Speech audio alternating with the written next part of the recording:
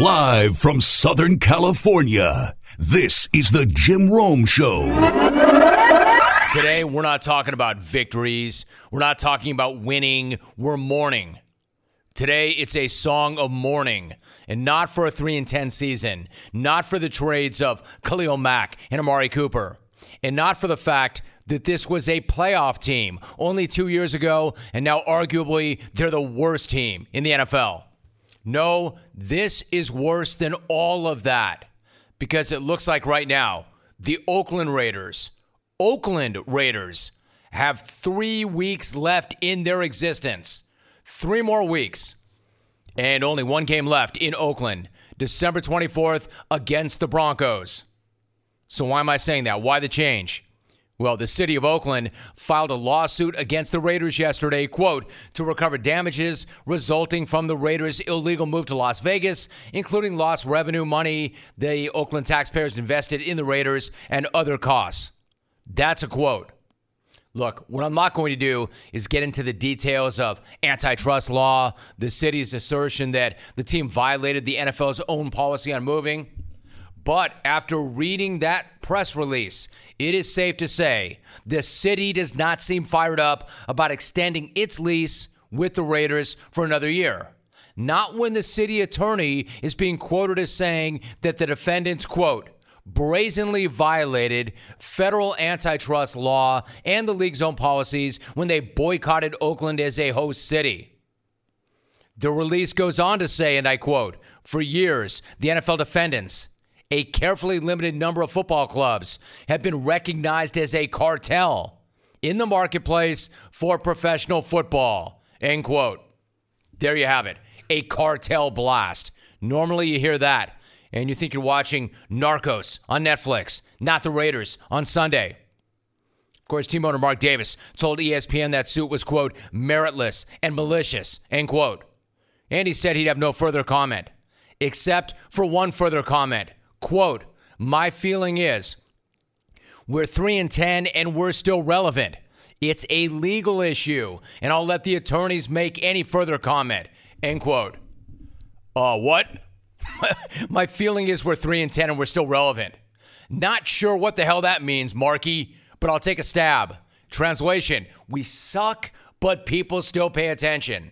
Right. They're paying attention because you're a train wreck. You're in the news, and people still talk about you, and not because of anything good that you've done on the field, because there's none of that. People still care about you because you're being sued by the city where your team plays and because you have nowhere to go next year. That's why you're relevant. That's why people talk about you. We're all slowing down to rubberneck that train wreck of a football team and organization. Dude's got like this Jerry Jones thing working. Where's my autumn wind, Albie? Thank you. He's got like this Jerry Jones thing working where he thinks, hey, I don't give a damn what they say about us as long as they're talking about us. Yet that all publicity is good publicity thing, it's not. Especially not as it relates to the Raiders, Davis, and Chunky. So once again, the most relevant question, where the hell are these guys going to play next year? Because it's not going to be Oakland. Not according to reporter Jason Cole.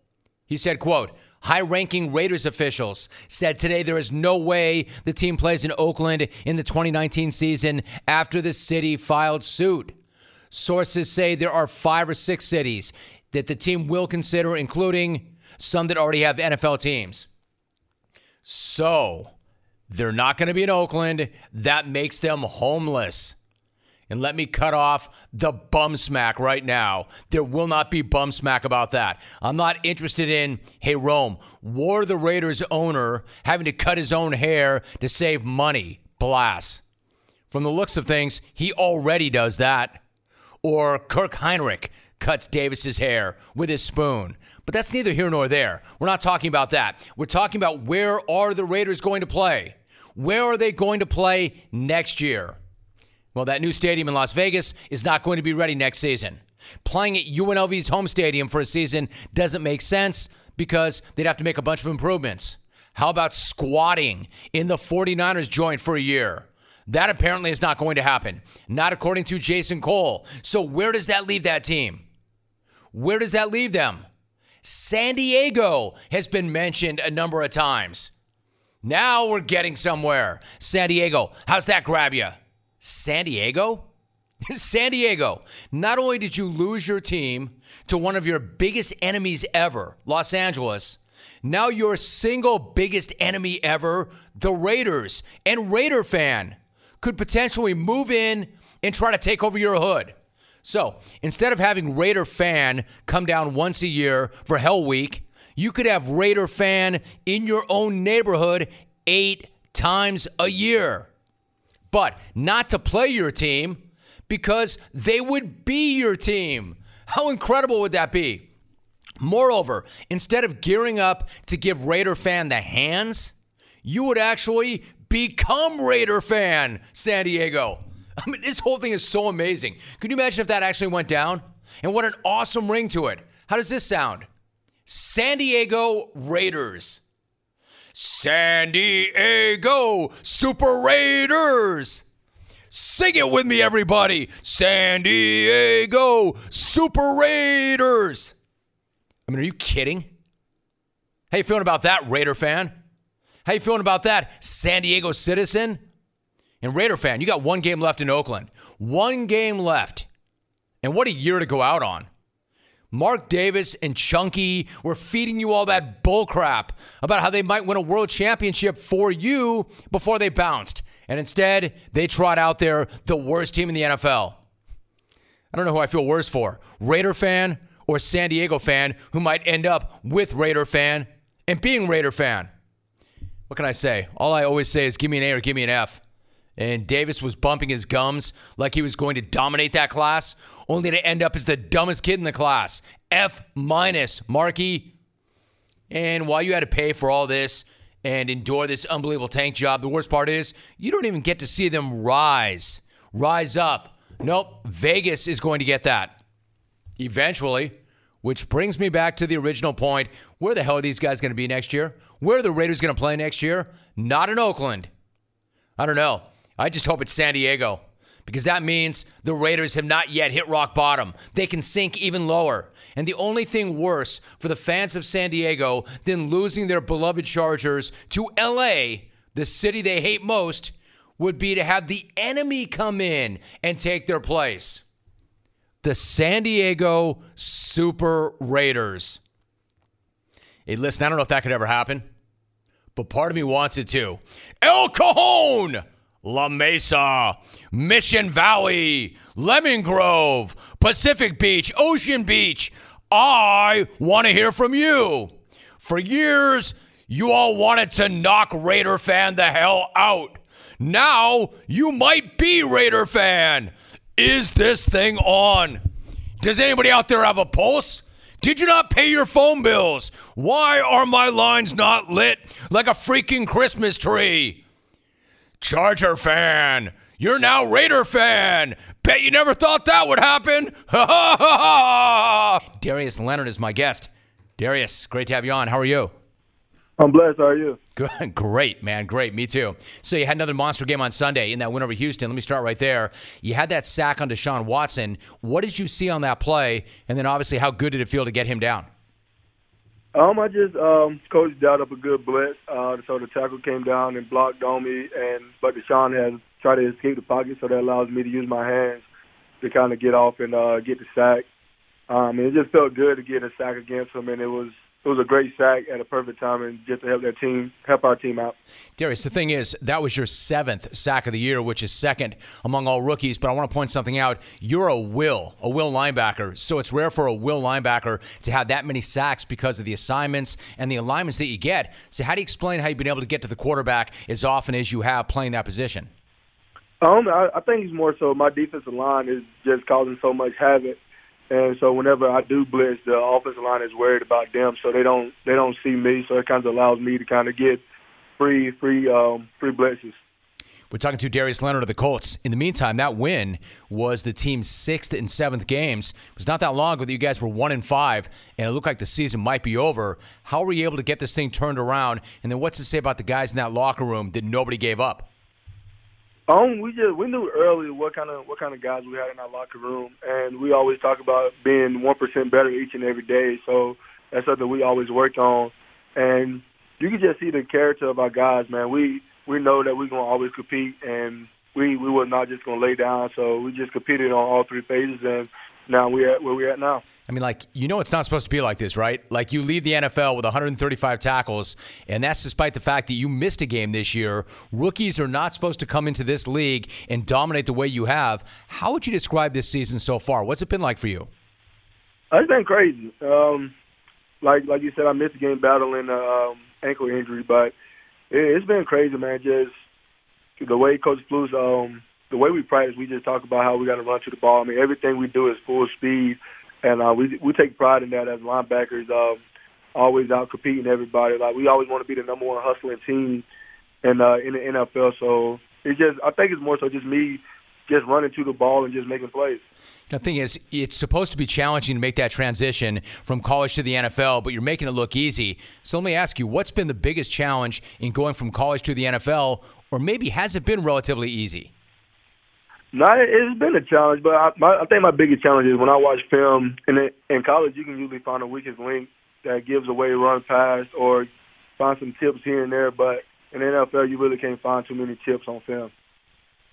We're talking to Darius Leonard of the Colts. Now, growing up, you were a big Clemson fan. Your brother Anthony went there and spent a lot of times going to games and spending time around the program.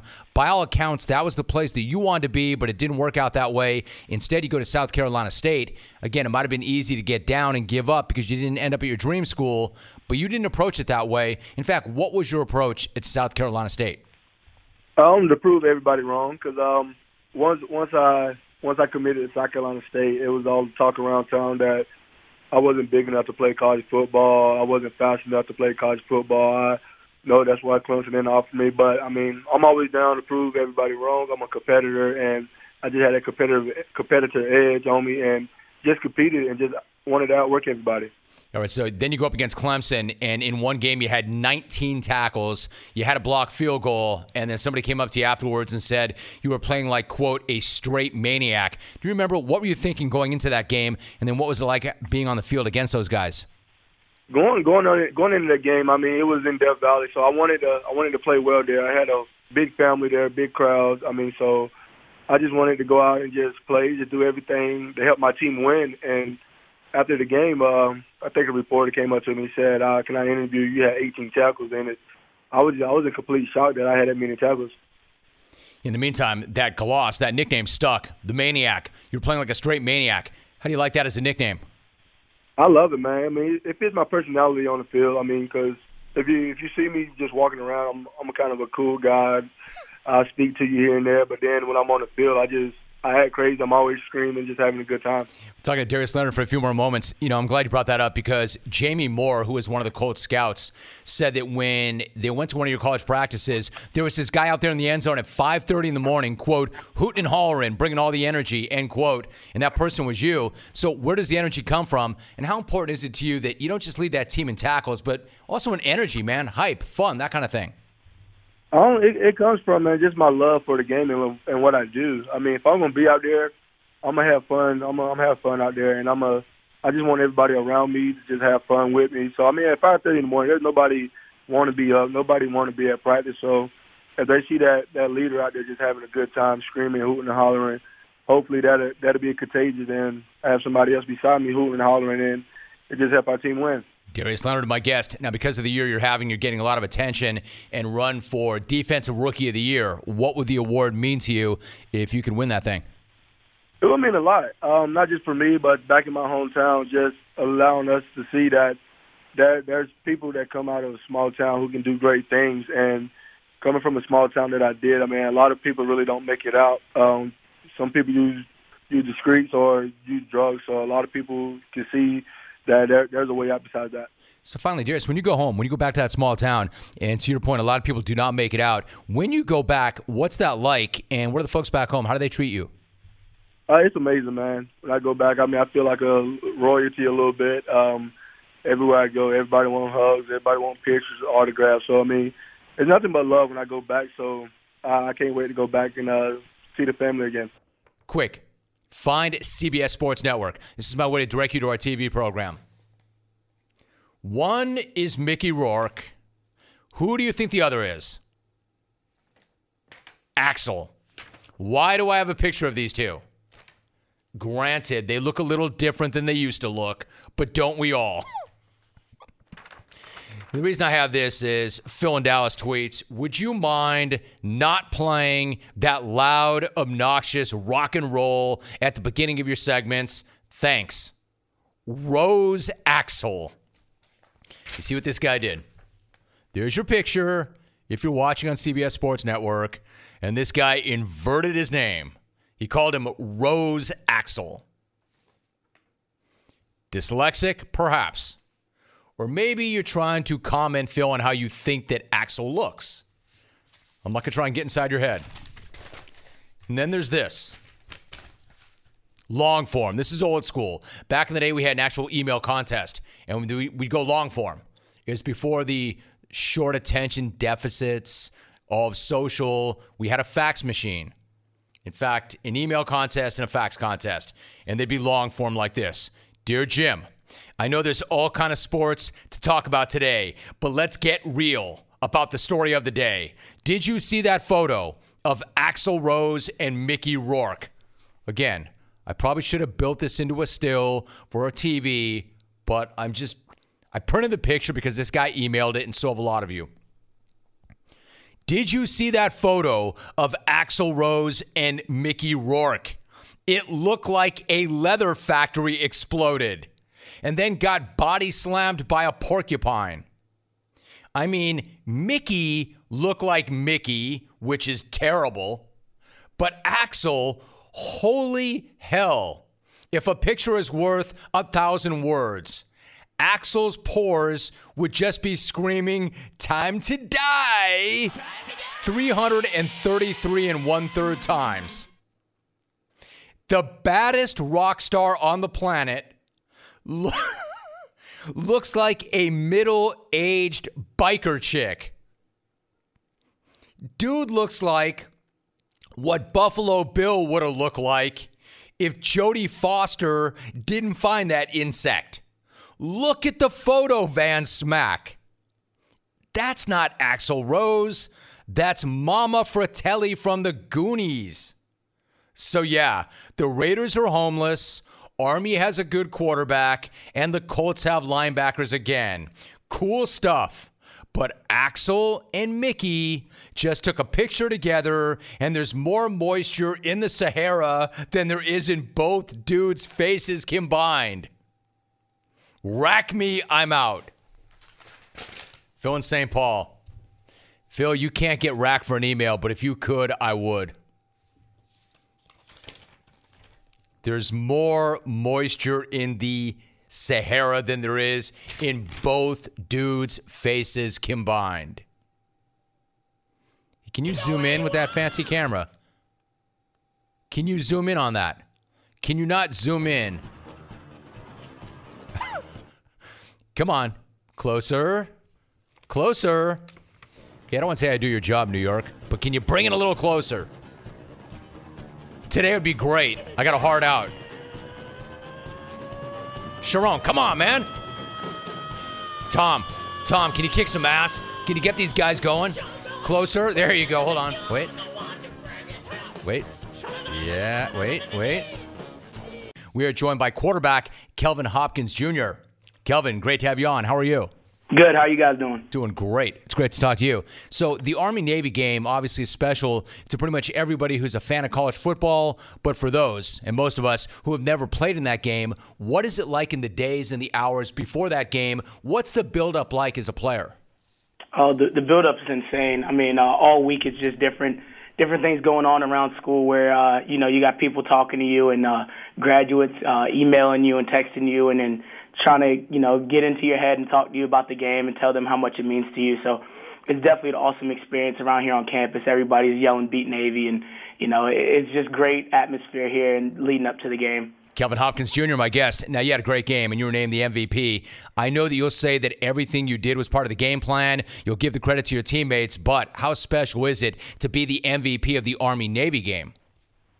It's very special. Like you said, it definitely goes out to my teammates. We played a great game as a whole, and I think it was one of our most complete games on both sides of the ball where, everybody's flying around and being intense. But from my standpoint, just coming from where I came from, just starting off at prep school and being on the scout team as a freshman and working hard there and, kind of not seeing the light at the end of the tunnel sometimes and then grinding hard in the spring ball and things like that, just to be at that point in my career to where something like that happened, to be blessed and be able to come out as the MVP in a game where so many people had so many great plays and did a lot of great things, especially on this team. Now, it's just a humbling experience. Kelvin Hopkins Jr., I was going to say also, the program, that's their third straight win over Navy after Navy had a 14-game winning streak in the series. So what's it mean to be a part of the group that turned the tables in the rivalry?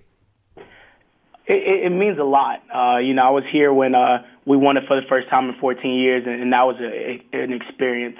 Just being a freshman on that team, not really getting to play or not being a part of the game plan, but just being a part of those guys and being a part of that group that ended it. But when I showed up here, that was one of the main goals. Obviously, we wanted to turn the season around and get wins and be a winning program, but getting over that hump with Navy and getting the CIC back here to West Point was one of the big points that we had as a program. So being here and being 3-0 against Navy in the last 3 years is just a testament to how hard this group has worked and the group that come before us have worked. Yeah, it's got to feel amazing, but it's not just Navy, right? I mean, the entire program has completely turned around. It was not that long ago that this team was really struggling, winning a couple of games a year, and now you've got back-to-back 10-win seasons. How do you explain that turnaround, and then what's it feel like to be a big part of the turnaround?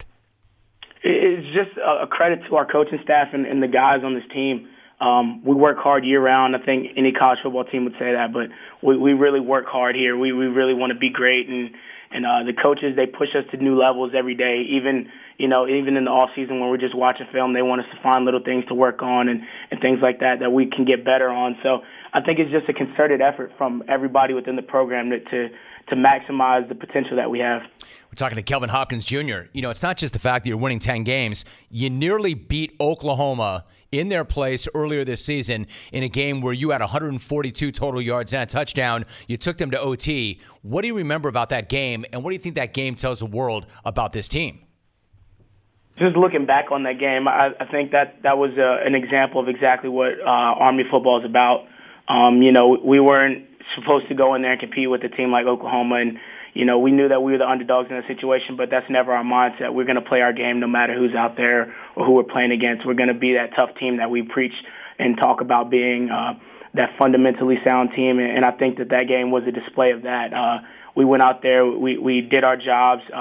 Each player played so hard. I mean, I just remember the focus on the sideline that each individual player had. I just remember looking at everybody's eyes and thinking, there's a concerted effort to really get this job done. And, it definitely hurt not coming out on the positive end of that and not getting the win. But just to know that, we could go out there and compete with anybody in college football and go out there and give somebody like Oklahoma a run for their money just gave us positive strides to go forward with the season. Kelvin Hopkins Jr. joining us. The thing is, though, I mean, you're coming off a 10-win season, but there was only one returning starter on the offensive line, and you were taking over as quarterback. What was it like to step in this season and take over for Ahmad Bradshaw? It was definitely a challenge.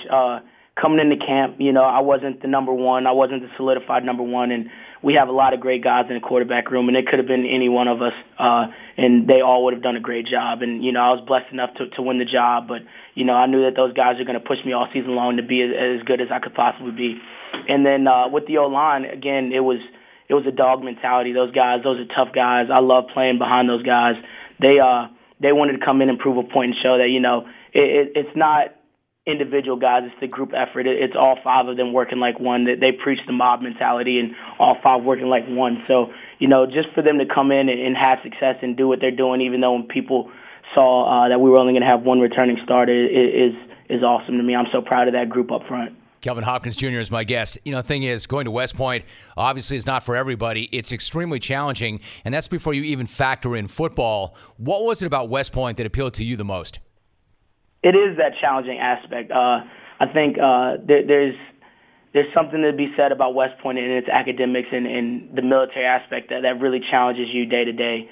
And I wanted to be a part of that. I wanted to really challenge myself with my college experience. And I think that's anybody on this team or anybody at this academy would say the same thing. just to be a part of something bigger than, just waking up every day, going to class, going to football, or the opportunity to serve my country when I'm done is definitely a big part of it. But just being a part of something that's challenging and different than every day than the average college football player. I've had your head coach, Jeff Monken, on the program a number of times, and I could not be more impressed with what he's accomplished since he arrived at West Point. What's it been like to play for him? Playing for Coach Monken is definitely an experience, and it's a great one. I love it so much. I remember when I was being recruited, they hadn't played a season there yet. They were just coming from Georgia Southern. So it was really just a vision from the coaching staff and, just ideas of where they wanted the program to go and where they wanted to be, in my time there and going on in the future. And, Coach Monken has done a great job of not only preaching that direction, but making sure that we're all going in that direction. And again, the coaching staff is great. They believe in Coach Monken. We all believe in Coach Monken, and we follow him to the end. And I mean, he's a great coach, and he does a lot of great things for this program. He's serious, he's focused, but at the end of that game on Saturday, my man was jumping around like he was one of the players. What's that say about him as a head coach, and what did you think when you saw that? Oh yeah, I mean he gets excited just like we do. I mean, a lot of head coaches like to stay even keel or keep a level head. Coach Monken, if he's upset, he'll let you know.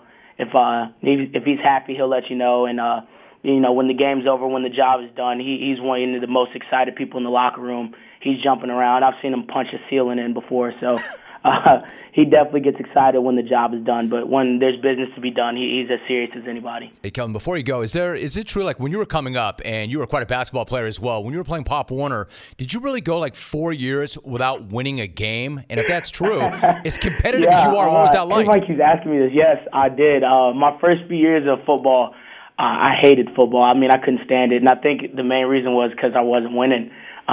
I hate losing, and I think that comes from that time period in my life. But definitely there was 4 years where I did not win a single football game. I think we scored 12 points in 4 years. And, I had some great coaches, and they're still in my life today, and I'm so glad and grateful for what they did for me. But, yeah, we definitely were not the best team. All right, so you had some great coaches, and you're thankful. But in the middle of this also is your mother, Cynthia. Now, did you go to your mom and say, hey, listen, I'm not about this life. I don't like football. And if so, what was her response? Yeah, I definitely told my mom I was not about this life. I was a basketball player. She knew that. And I let my dad talk me into playing football, and my mom was kind of against it at first, but she had money invested into it. So, I think that was one of the main reasons she wouldn't let me quit. But just also, she is a hard worker. I mean, my mom, she's done a lot for our family, and she produces a lot, and she's there for me to this day. And I think that was one of her messages that she sent was that, if you start something, you finish it. You don't quit. And you see it through. You got people counting on you, and, you can't just walk out on them. So that was kind of one of her messages that she always gave me when, I went to her and I wanted to quit or give up. She was always, you got to finish what you start. And she still preaches that to me to this very day. And then finally, you got another opportunity coming up. The Armed Forces Bowl is December 22nd. You've got Houston. What's it mean to you to play in that game and have another opportunity to play on the big stage? It's an awesome opportunity. We went to Armed Forces Bowl last year, and it was a great experience, and it was a great game. And San Diego State was a great opponent, but also we have another great opponent in Houston, and we just want to go out there and compete. And like I said earlier, it's another chance for us to display what Army football is about, that toughness and that grit and the execution of fundamentals that we preach about. And, it's just a stage for us to go out there and show this country what Army football is about and go out there and compete with a team like Houston that has so many great players and so many great games played. Exactly. What are you doing on December 27th? Better question. What are you doing on December 26th? Because I already know exactly what I'm doing. I'm going to get the fam together, and we are going to post up for the Independence Bowl on December 27th, because that is easily the most important game of the entire bowl season. Now, do not come up in here and waste my time on Alabama, Oklahoma. Don't care. Clemson, Notre Dame. Really don't care. I did until I saw this, because now I'm all about Temple v. Duke, the early afternoon of December 27th. Yes, I do know that Temple head coach Jeff Collins took the Georgia Tech job. He's not going to be with that team. I also know this. Collins will not be there, but Ed Foley will be. Ed Foley is interim head coach. And I know this too. Temple has not been this electric since John Chaney tried to fight John Calipari back in the day. I just got my ass blasted for giving them hell down in West Virginia. And here you get a hell of a job right here today. Good job. 3 class guys. And you pick them out here and single them out. You can't get that nervous threatening guy. Shut up, guys. You're nervous threatening guy. I'll kill you. You remember that. When I see you, I'm going to kick your ass. Kick your ass. We're talking about some old school things, right? We talked about Douglas and Tyson. And then you got that. If you've not seen that before, that is one of the most unbelievable, surreal exchanges ever. John Chaney going crazy on John Calipari saying, I will kill you. I will kick your ass if I see you. Like, he was ready to go right then and there. That's one you should look up if you've not seen that. Things have not been that electric at Temple since then. But they are now. That was then, this is now. That was then, Ed Foley is the epitome of now. Because Eddie F. showed up at a podium in Shreveport. And my man burned that city right to the ground. Now, you know how this typically goes.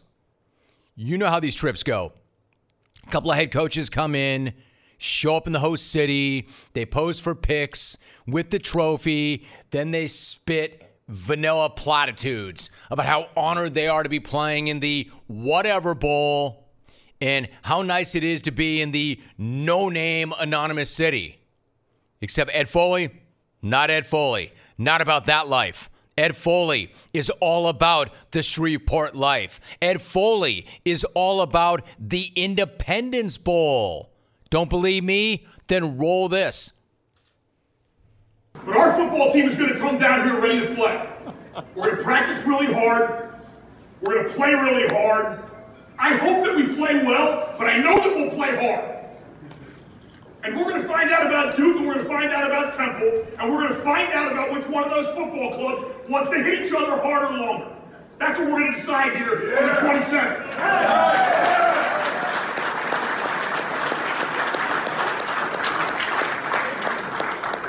And while we're getting ready to do that, I hope that you see the finest group of young men that's ever been through Shreveport. I hope you have a chance to see them hold a door open for you or say thank you for being here or be truly appreciative because, guys, I love this team.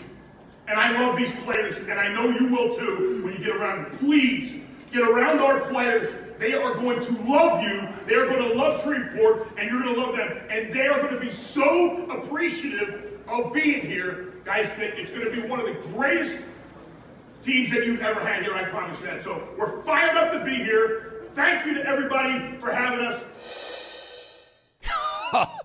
Go ahead and inject that straight into my veins. No, skip the veins. You can inject that straight into my eyeballs. Because what Ed Foley has is what I need. I need to find out about Duke. I need to find out about Temple. I need to find out who wants to hit each other harder and for longer. And we're going to find out about Duke, and we're going to find out about Temple, and we're going to find out about which one of those football clubs wants to hit each other harder and longer. That's what I need to find out. Man, you can tell Ed Foley. You can tell Ed Foley that there are way too many bowl games. You can tell him Shreveport is boring, and it's not the greatest town in America. I'm not doing it. Because for that guy, those are 2 reasons to go. This guy was raving about the city on the drive from the airport. He told the local media, quote, "We were driving to the hotel. We saw a little shack with a sign out that said, Gizzards, po' boys, and Philly cheesesteak sandwiches. I can't wait to try the Philly cheese to see what it's all about here." End quote. My man is hyped on Gizzards. Gizzards. And the Independence Bowl, and Shreveport, and life itself. Man, nobody has ever been more pumped to be in Shreveport than Ed Foley. Nobody has ever been more pumped about anything or to do anything than Ed Foley is to coach the Temple Owls in the Independence Bowl. Yo, excuse me, can you give me 1 quick second? Because there's a freaking brick wall that I need to run through. Why? Because Ed Foley has me feeling that I can. Remember, That's not even Ed Foley talking to the Temple football team. That's Ed Foley talking to the local media in Shreveport that he just met from the mayor's office at the mayor's podium. And in case you were not clear, Temple football is coming to Shreveport, and they are going to practice hard, and they're going to hold the door open for the townspeople. We're going to practice really hard. I hope you have a chance to see them hold the door open for you. I mean, what more could you ask for? I haven't talked a lot of Temple football on this show this year, but I guarantee you that is the finest group of young men that will ever go through Shreveport, Louisiana. Why? Because Ed Foley said so. Now, I've got a rule on this program, a hard and fast rule on this program. That rule is if Ed Foley says it, it is true. So I know for a fact that Owl players will be holding doors open for people and thanking everybody for everything. You want to tell Ed Foley that the Independence Bowl meant more when it was the Poulan Weed Eater Independence Bowl. You go right ahead. Just be prepared to take a fist to your face before you finish speaking. And clones, because I know what you think before you think it. You can skip the whole Ed Foley went to the Matt Foley School of Motivational Speaking joke. If that fruit were hanging any lower, it would be underground. No, Ed Foley is not Matt Foley. Matt Foley was a fictional character. Ed Foley is a freaking legend, a living legend. He is flesh and he is blood, and he is standing in front of you screaming about Duke and Temple playing in Shreveport on December 27th. Texas A&M D coordinator Mike Elko reportedly turned down the Temple head coaching job earlier. Probably because he didn't want to be the guy to follow the guy. He didn't want to be the guy to follow Ed Foley. I know I wouldn't. And no, I don't give a damn that he's never won an FBS football game as a head coach. Temple. I don't want somebody telling me how to do my business, so I'm not going to tell you how to do your business. Just do the right thing. Make this man your head coach. The guy you want, Temple, is the guy right in front of you. The guy losing his mind over the Independence Bowl. 5 days into his interim gig. Coach him up, Ed. Pick him up, Temple. I mean, seriously, boys, do not get rolled by Duke. Do not do your coach like that. Not after he went all Howard Dean in Shreveport. I love this guy. Not Howie. Eddie. We're fired up to be here. Thank you to everybody for having us. Nobody has ever been as hyped as anybody is about anything than he is to lead those fine young men into Shreveport to lay a butt kicking on Duke.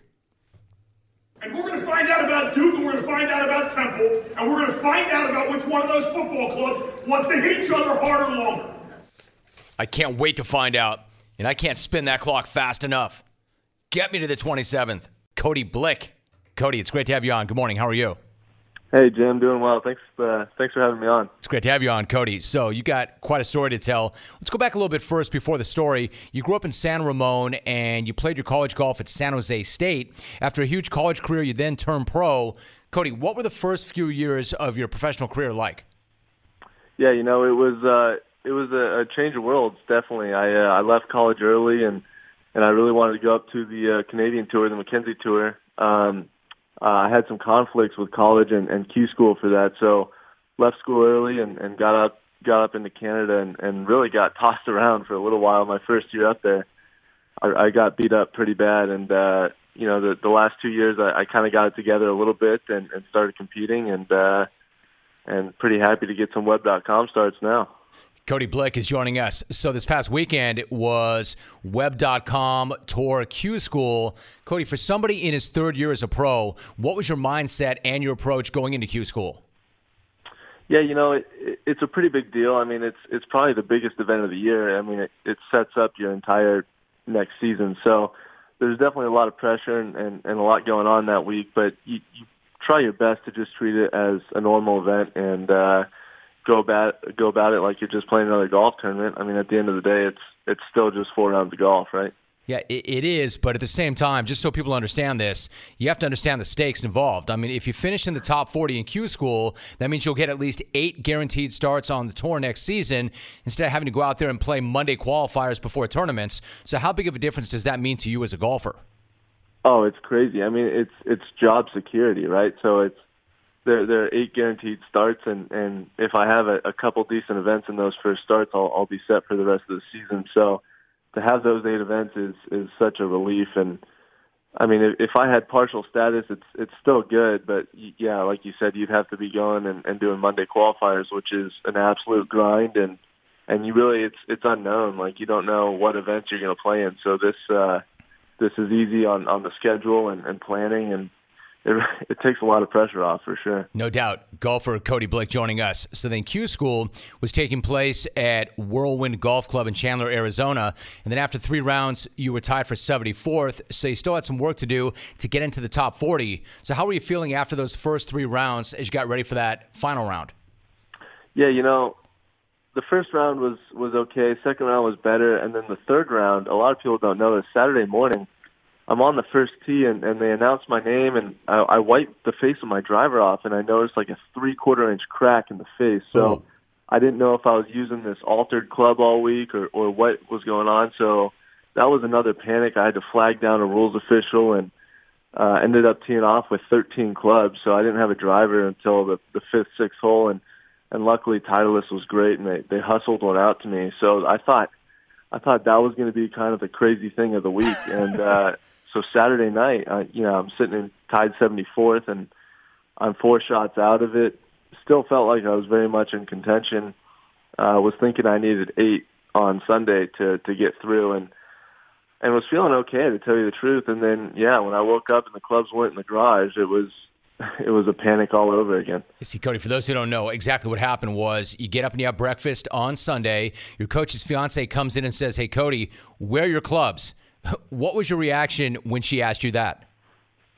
Yeah, I was pretty confused at first. I didn't really know what she was asking. They ended up going out for a run, and they left pretty early in the morning, and they noticed the garage door was open, but they didn't think much of it. And then they got back, and it was very, nonchalant. It was, "Hey, where are your clothes, by the way?" And whatever, I said they're in the garage, and they said, no, they're not. So I ran out to the garage, and lo and behold, somebody had walked off with my clubs. So at that point, it was a freak out mode, and really just I got on the phone with Titleist 10 minutes later, and they killed it. They got a set together for me in 90 minutes. Cody Blick joining us. Now, what you also did was you immediately jumped on Instagram and you posted a $5,000 reward for anybody who could return them. So then what happened next? Was there any kind of reaction to that? Yeah, I was desperate at that time. I mean, I was really just trying to get my clubs back, so I was doing anything I could. But I haven't heard anything back yet. I have a bunch of messages from people in the Phoenix area saying they're on the look, and they're looking in pawn shops and golf shops, and no hits yet. But that Instagram post turned out to blow the story up. It got pretty viral. I wasn't expecting that. Cody Blick joining us. So Titleist takes care of you, and how they did it was really impressive. Where was your driver from, and whose 5 through 9 irons were you using? Yeah, so it was a big scramble. It was piece by piece getting the set together. So the irons ended up being the head superintendent's. His wife had to drive them from their house to the golf course. Wow. And Titleist just pieced together a driver and a 3-wood, and then I grabbed some wedges out of the rental bin and a random Scotty Cameron, and off we went. Cody, did you say rental wedges? Rental wedges, and actually the 5-iron turned out to be a rental wedge too. It had some S300 high launch shaft, and it was unbelievably light. So that was probably the hardest club to adjust to. How banged up were they? Oh, pretty destroyed, but it's okay. I mean, they worked. They did. Cody Blick joining us. Now, your putter, you had that putter for 9 years, and you said that losing that was like your dog dying. What did the putter mean to you, and then what kind of a putter did you have on Sunday? Yeah, I had the same putter for forever. I mean, it was a old Scotty Cameron, and it was, the other clubs can be replaced, but the putter you have like that special connection with. And, I had been given other Scotty Camerons from Titleist, and they just weren't the same, to be frank with you. So I had this old beat up, awesome little putter of mine, and I had this connection with it. So to lose that, it stings definitely. But they gave me it was some newer Scotty Cameron studio, and it was a little longer, a little heavier, and I didn't feel totally comfortable with it, but one of those situations where it is what it is, and I just had to roll with it. That's the thing, right, Cody? I mean, so much of that sport is about managing your emotions and managing yourself on the course. Like, when something like that happens, it would be so easy to not only go into a state of panic, but to stay in a state of panic and completely freak out, maybe even shut down. How did you go about managing your emotions and getting ready to play? Yeah, so my longtime coach for 9 years now, Gary, he was on the bag, so there were 7 of us in the rental house, friends, family, coaches, etc. And I mean, I'm just so fortunate that they were there. I mean, they calmed me down and kept me in it, really. And then to have Titleist on top of it, taking care of the clubs, I mean, they all made it really easy for me. I mean, the seven friends and family and 5 or 6 Titleist guys, I had a whole dozen squad on my side there, so they really helped me out. And then, Cody, in terms of the round, I mean, I have to jump around and skip around a little bit, but on that final hole, you had an 18-footer, and your coach said just 2 putts from here. You end up birdieing that. I mean, what's it like when that final putt drops? And I hate to spoiler alert for those who missed it, but a final round of 63, given everything you had to go through when you had to have it most. What was it like to drain that putt? Yeah, it was pretty cool. So my goal for the week was to get to 20 under. I felt like that was going to be pretty safe. And going into Sunday, I felt like 18 was going to be the number. So, I kind of had that overachieving goal, if you will, at 20 under. And, obviously on the last hole we were at 18 and couldn't get to 20. But, Gary looked at me and said, "Cody, you only need 2 putts from here." And I just thought, Gary, like let's just get to 19, and it just so happened to go in. So it was a pretty cool way to finish. Having 9 birdies, 9 pars is definitely pretty special. And that round moved you all the way up to a tie for 25th. Man, is there any way to put into words? I mean, as an athlete, as a golfer, as somebody who played the game your entire life, what Sunday was like for you, and then like emotionally, what's it like when you walk that thing off and it all kind of hits you? Yeah, when I was on the course, I didn't know this whole story had unfolded. So to me, it was just like an unfortunate situation, and I was just proud of myself for the way I got through it, and so happy that my team was there to help me through it. And so I got off the last hole, and my mom was crying, and my dad came up and gave me a huge hug, and it was really cool that I had gotten starts, but it was a bigger reaction than that. They told me it was blowing up, how it is, and really was not expecting that at all. So to manage the emotions on Sunday and get through is definitely very special. Now you got to have a lot of pride to handle that the way you did. So do you think you're going to see these bats again? Are they going to find their way back to you?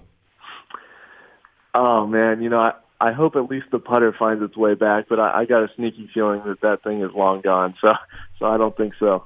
It's an amazing story. Cody Blick, my guest. Cody, it's a great story. You did a great job of telling that story on the program. I really appreciate you. I hope you at least find the putter, but really good to have you on the show. It's an amazing accomplishment. Jim, I appreciate it. Thanks for having me, and happy holidays. Let's talk some hockey. Time to talk hockey. Not just hockey. St. Louis Blues hockey. We don't do a lot of that. And the Blues have had themselves a season. Coming into this year, they were kind of a trendy pick to make some noise. And they have. They have made noise. Unfortunately, all the wrong kind of noise. They've already fired their head coach, and they're second to last in the Central. They lost by 5 goals Sunday, booed right off their own ice.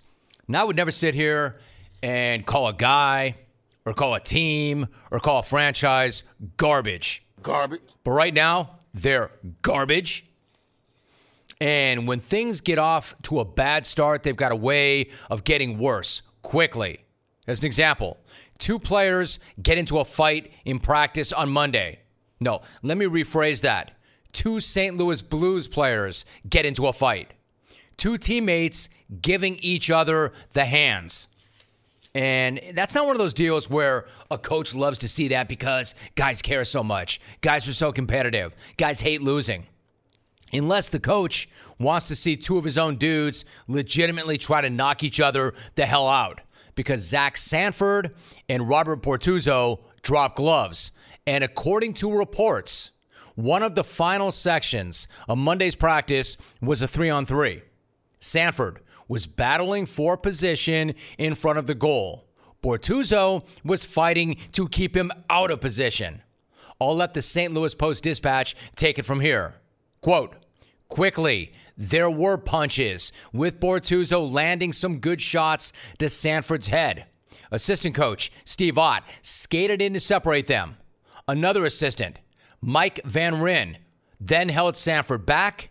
Sanford threw his stick like a spear in the general direction of Bortuzzo, who skated off the ice and went to the dressing room. End quote. First off, the punches that Bortuzzo landed were not just good shots. They were hammer shots. He was allegedly beating the crap out of his teammate. And how about the fact that Sanford threw his stick like a spear at Bortuzzo? Sounds bad, right? You're trying to spear a teammate? You're trying to beat the crap out of a teammate? Sounds pretty bad. Well, not according to another teammate, Pat Maroon. Maroon liked it. He said, quote, obviously, it's unfortunate that they fought. Let me stop right there. Whenever somebody says, obviously, it's unfortunate that they fought, what he means is it's a damn good thing these guys dropped gloves. Obviously, it's an unfortunate thing that they fought, but sometimes it's good for guys.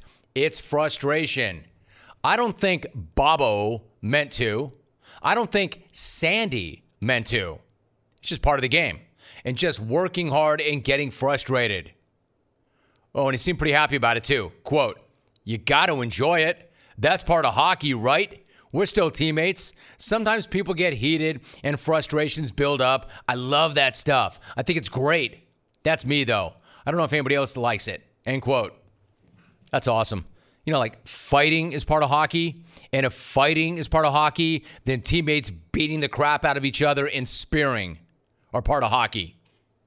Hey, whatever works for you, Pat. The question, though, and it fired him up, but the real question was it going to fire up a team that had been playing like garbage? Would that fight fire the team up before they had to face the Panthers? And the answer was yes.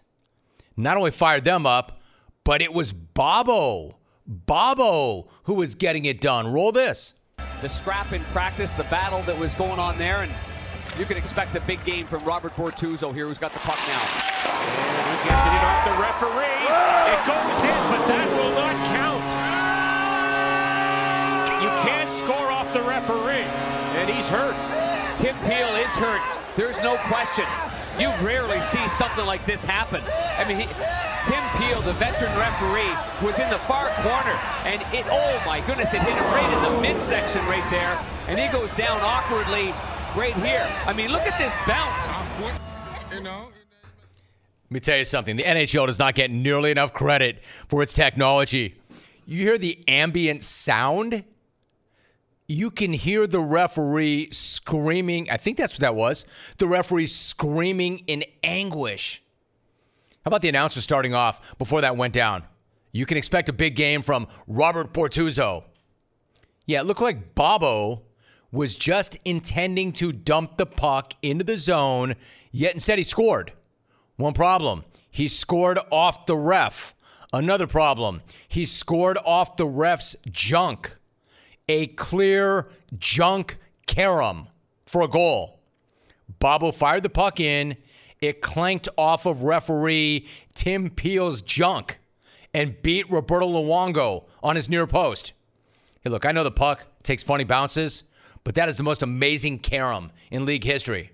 I mean, I've always maintained a goalie cannot be beaten at the near post. And you sure as hell cannot be beaten at the near post by a shot off a referee's junk. That might be the greatest goal ever. I mean, what are the odds of that? And my man Peel went down like he was shot. Of course. Why wouldn't he? That was a shot to the package, and he dropped to the ice in a hurry. And he had to be helped off. Of course he did. He just took an NHL shot. to his package.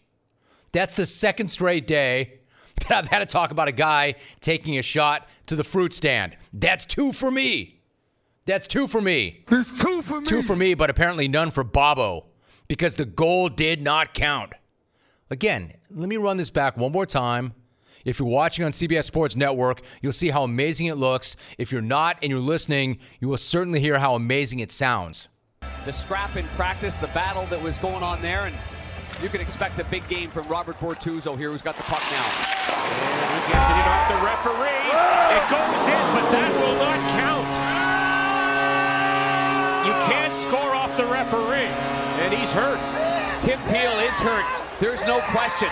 You rarely see something like this happen. I mean, Tim Peel, the veteran referee, was in the far corner, and oh my goodness, it hit him right in the midsection right there, and he goes down awkwardly right here. I mean, look at this bounce. Midsection. Is that what they're calling it now? Hit him in the midsection? You mean hit him in the junk? Apparently, though, there's a rule against firing the puck off of a ref or a ref's package and into the back of the net. It cannot go off of the ref and directly into the net, then it does not count. So they waved it off.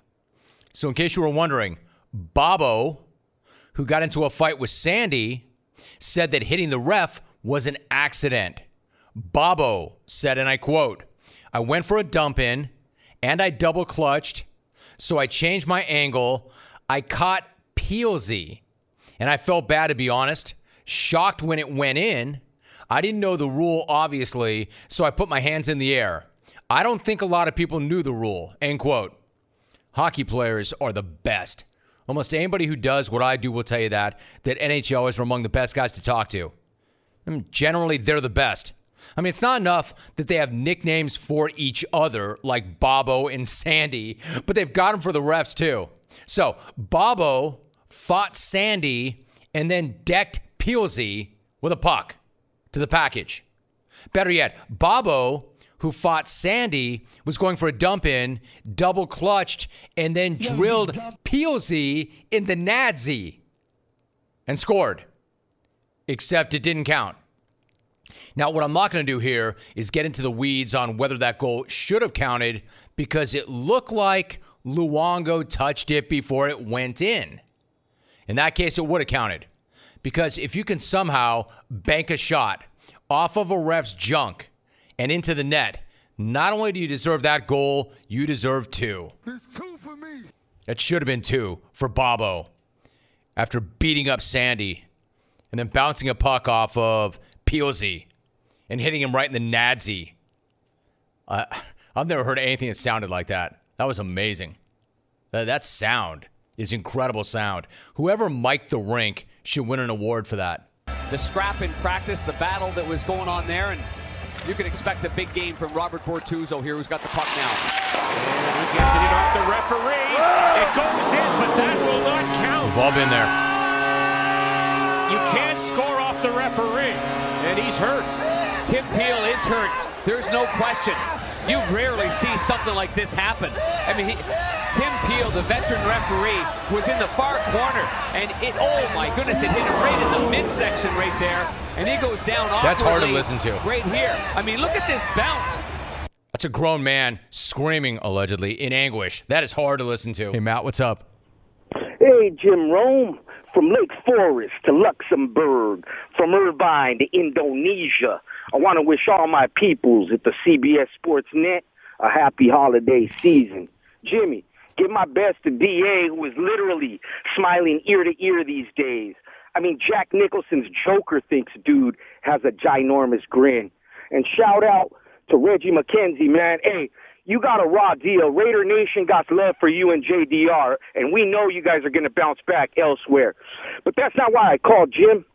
I caught wind that Hollywood legend Ray Liotta has become Philip Morris and Big Tobacco's public enemy number 1 after single-handedly lining their pockets for decades, jamming 4 packs a day into his gullet.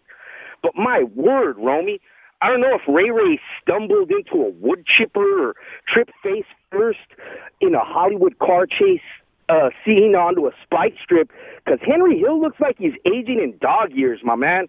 I mean, and he's got potholes on his face that are deeper than the 110 South. So, memo to casting agents. Shoot for a younger spokesman, man, because half of these millennials, unfortunately, don't even know who the hell Ray Liotta is. And that's a travesty. Wore irate Craig setting sail on a pallet raft at Mother's Beach for the LBC boat parade. Unwore the man-crushing Manitoba Mimbos. Myler. Outro. Good night now!